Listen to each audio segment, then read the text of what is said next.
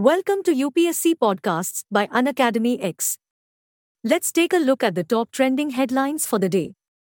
Up to 2,366 farmers committed suicide in Maharashtra in 10 months between January and October of this year, demonstrating the state's unrelenting scourge of farmer suicides.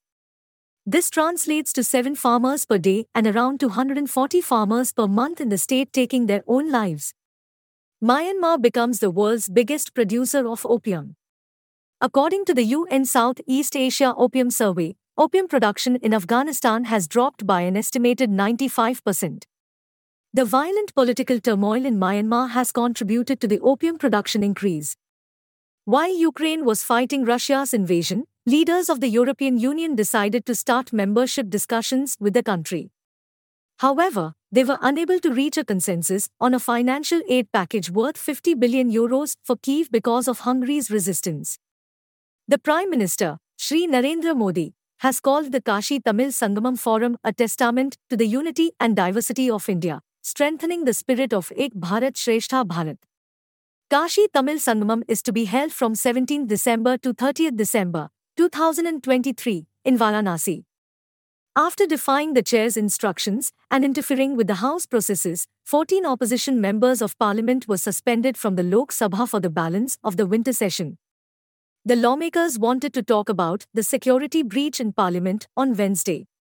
The latest World Health Organization report shows a small decline in the annual number of road traffic deaths to 1.19 million. However, road traffic crashes continue to be the top cause of mortality for children and youth aged 5 to 29 years, with over 2 deaths per minute and over 3,200 deaths per day. An alarming 9 out of 10 provinces in Zambia have seen an increase in cases of anthrax, according to reports from the World Health Organization, WHO. As of 20 November 2023, 684 suspected human cases and 4 fatalities had resulted from this outbreak, which started with the first human cases recorded on 5 May 2023. From wildfires to disappearing sea ice, the warmest summer on record had a domino effect across the Arctic. According to a recent study, the year 2023 has broken the record for the hottest summer in the Arctic, with impacts felt by people and ecosystems across the region.